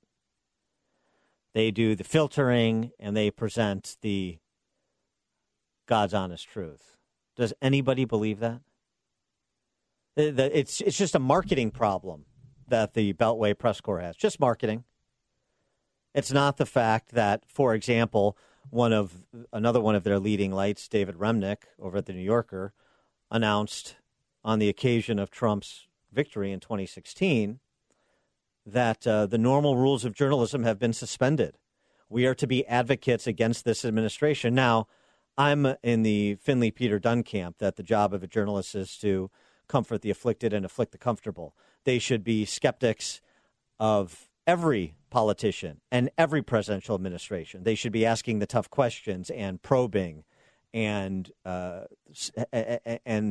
not accepting press releases and pat answers from spokesbeings. However, that's not what they do. It's not what Chuck Todd does on Meet the Press. It's not what they're doing now. It wasn't what they were doing during the Obama years, just to provide a little bit of context over the decade just past. They were unabashed cheerleaders and purveyors of Obama agitprop during his time in the White House. And they are running a campaign, despite what Chuck Todd says. They are political opponents of Trump. Not a check,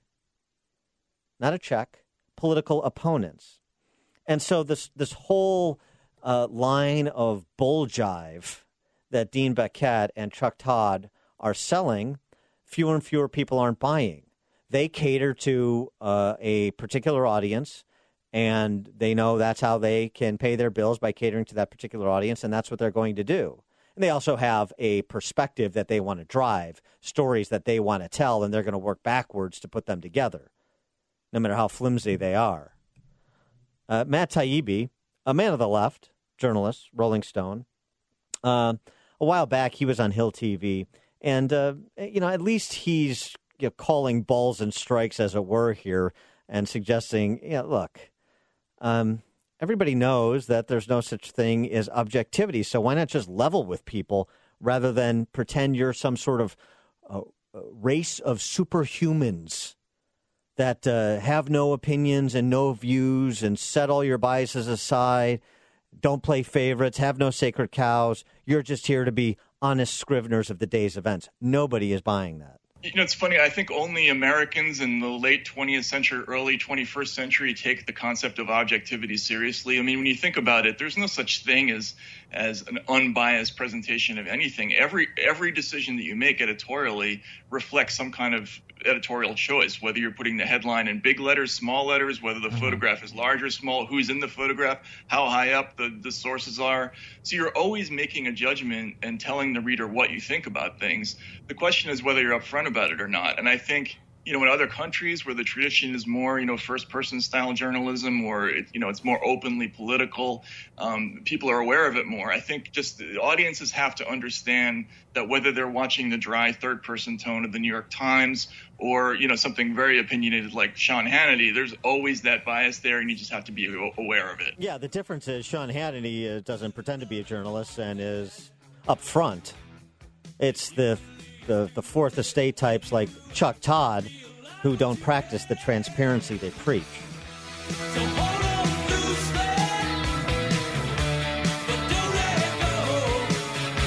Exposing political fakers, fixers, and takers. He's Dan Proft, and this is the Dan Proft Show.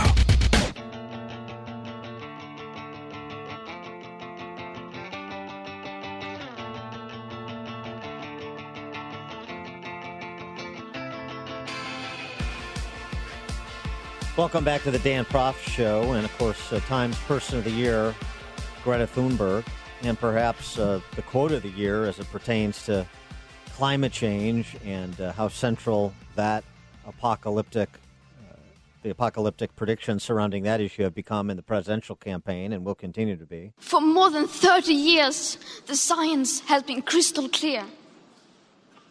How dare you continue to look away and come here saying that you're doing enough when the politics and solutions needed are still nowhere in sight?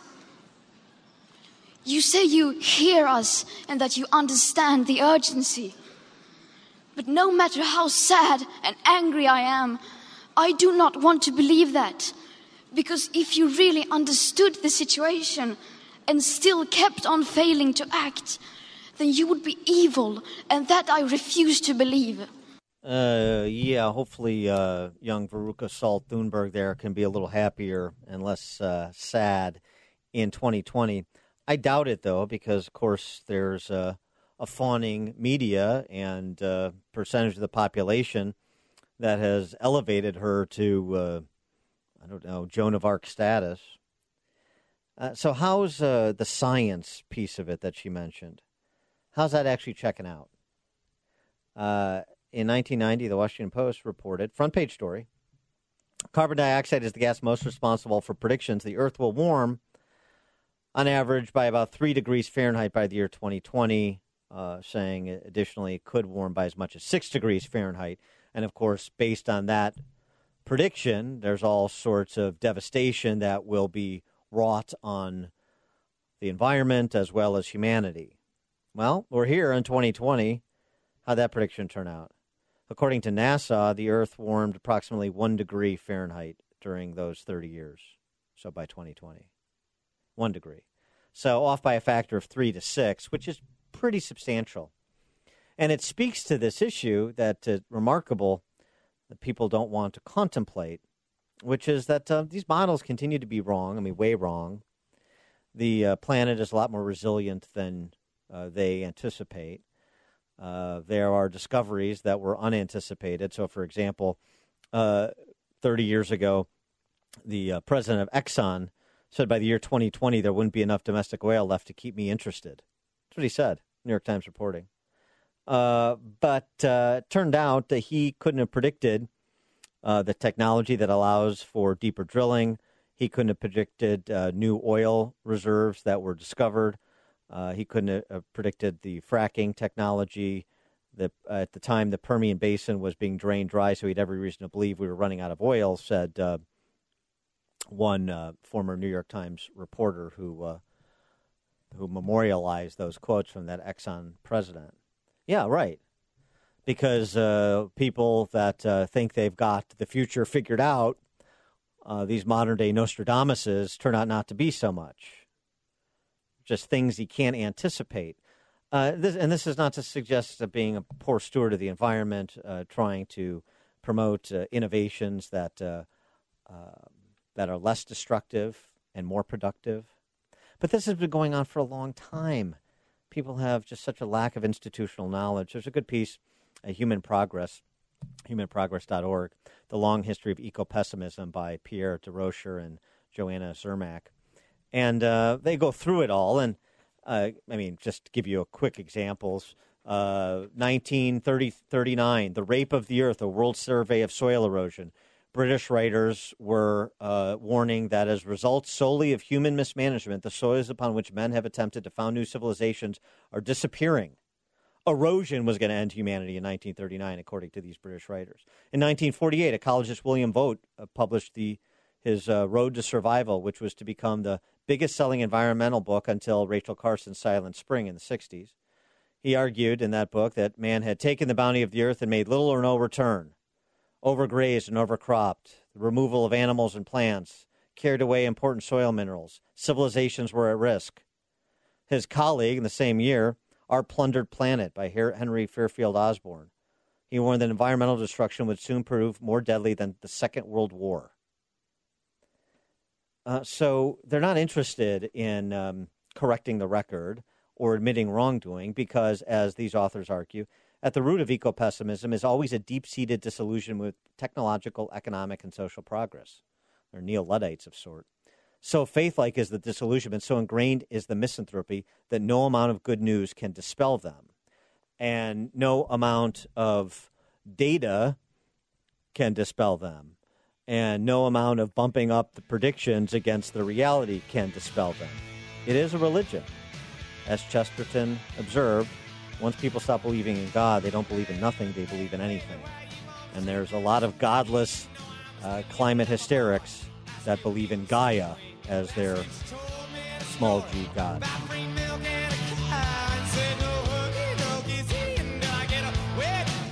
This is the Dan Proft Show.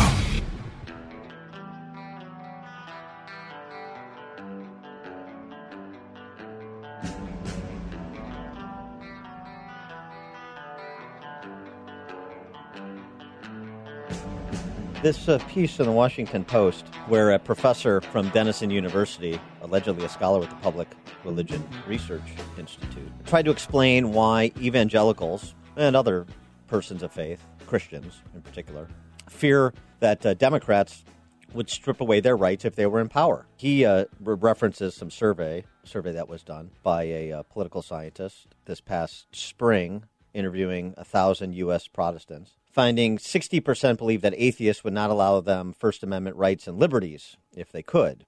More specifically, the survey asked whether they believed atheists would prevent them from being able to hold rallies, teach, speak freely, run for public office. 60% essentially said they would. He offers explanations, the professor. The first is because that's what they're hearing quite explicitly from conservative media, religious elites, partisan commentators, some politicians, including the president. So it's not actually true. It's just what you're hearing from conservatives, in media. The second is an inverted golden rule, meaning white evangelical Protestants express low levels of tolerance for atheists, which leads them to expect intolerance from atheists. I should say. So one, it's conservative. The only reason you perhaps fear Democrat socialists in power who are anti-Christian and anti-evangelical, perhaps particularly, the only reason you believe that they would infringe upon your religious liberty rights is one, you've been gaslighted by conservative media, or two, it's actually you projecting your intolerance onto them. Is that right? Or do you believe that Democrats pick one of the presidential candidates, along with Nancy Pelosi and, say, Chuck Schumer, if they were in charge, if that was the troika in charge of our federal government? Do you think that they would move to curtail your religious liberty, your rights of conscience?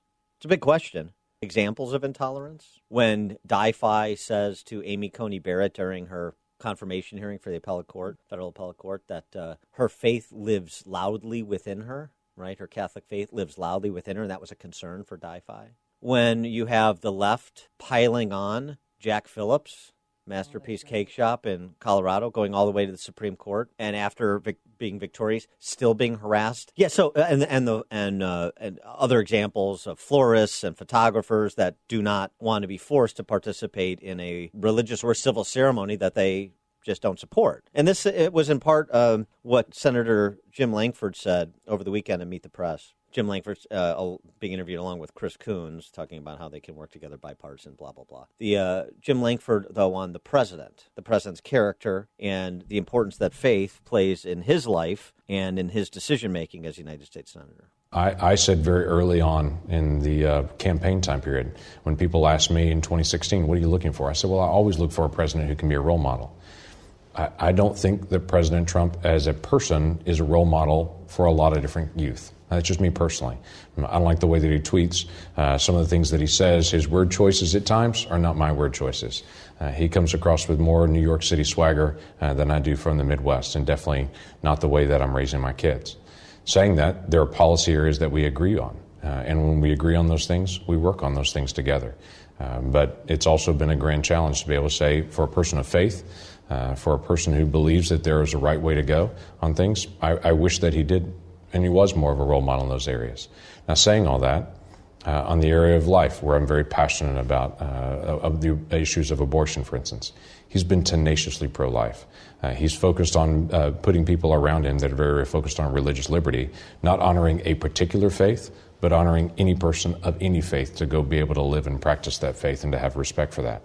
That's helpful for any person of faith, to be able to say, give me the space to be able to live my faith and to be able to put people into the administration that will also allow that and encourage that.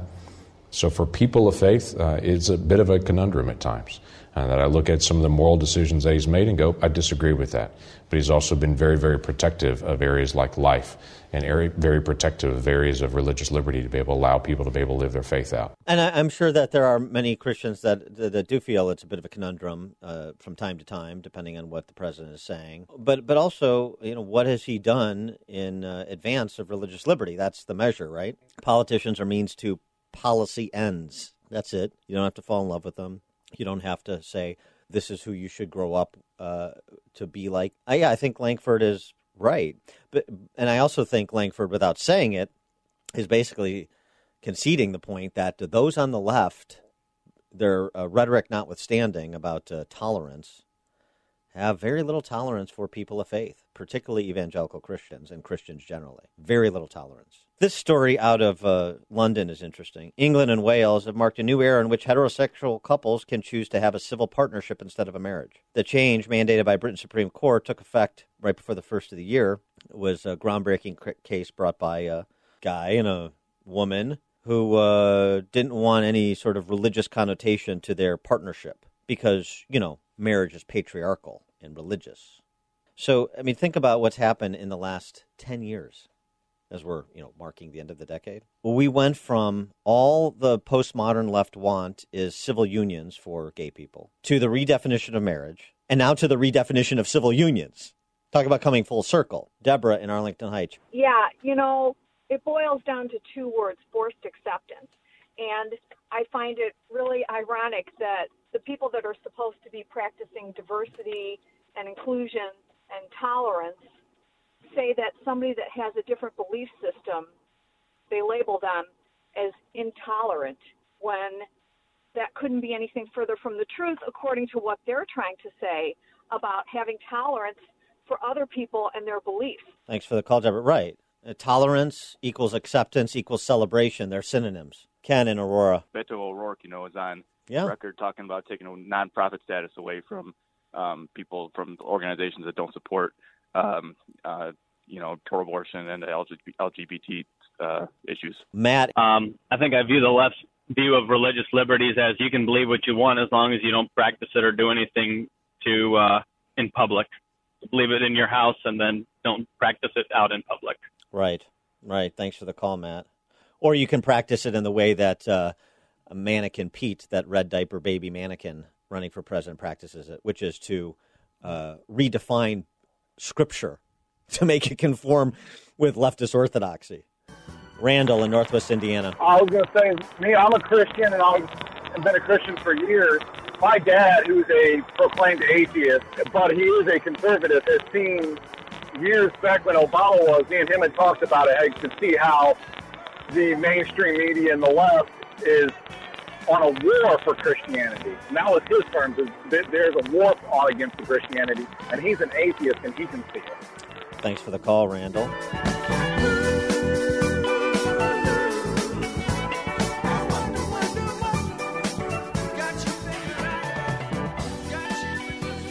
This is the Dan Proft Show.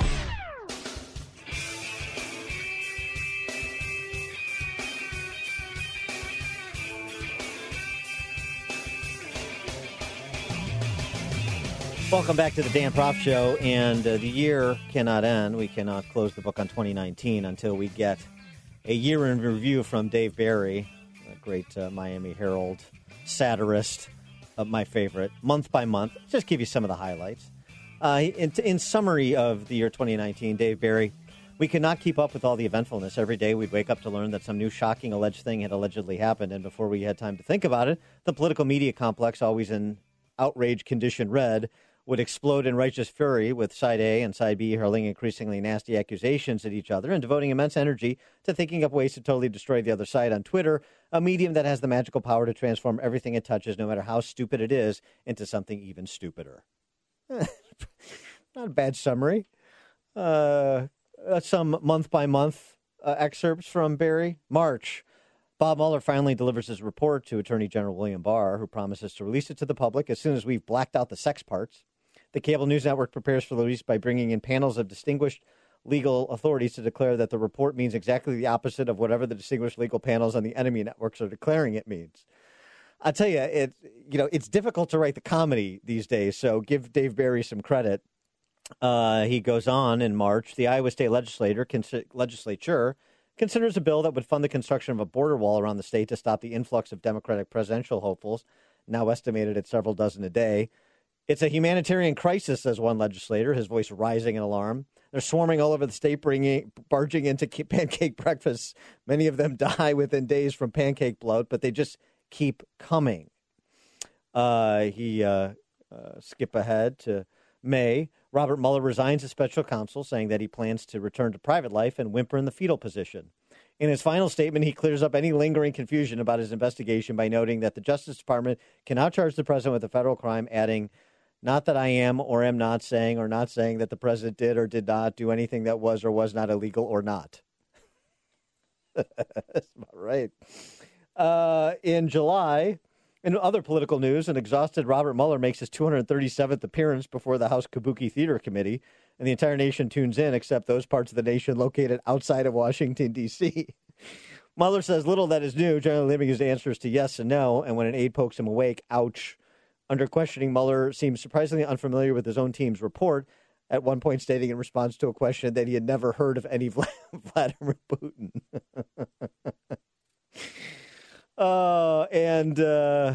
December, get to the end of the year. On a positive note, Democrats, Republicans, and Congress able to set aside their bitter political differences long enough to reach an agreement, enabling them to continue spending insane amounts of money they do not have because, darn it, sometimes you just have to put the country first. Good stuff from Dave Barry. I'll tweet it out at Dan Proft. Encourage you to read his year in review. It's always great comic relief, and of course, we could use some comic relief on a daily basis in this political and cultural environment. Thank you for joining me on my inaugural edition of the Dan Proft Show. I hope you'll stay tuned in the days to come.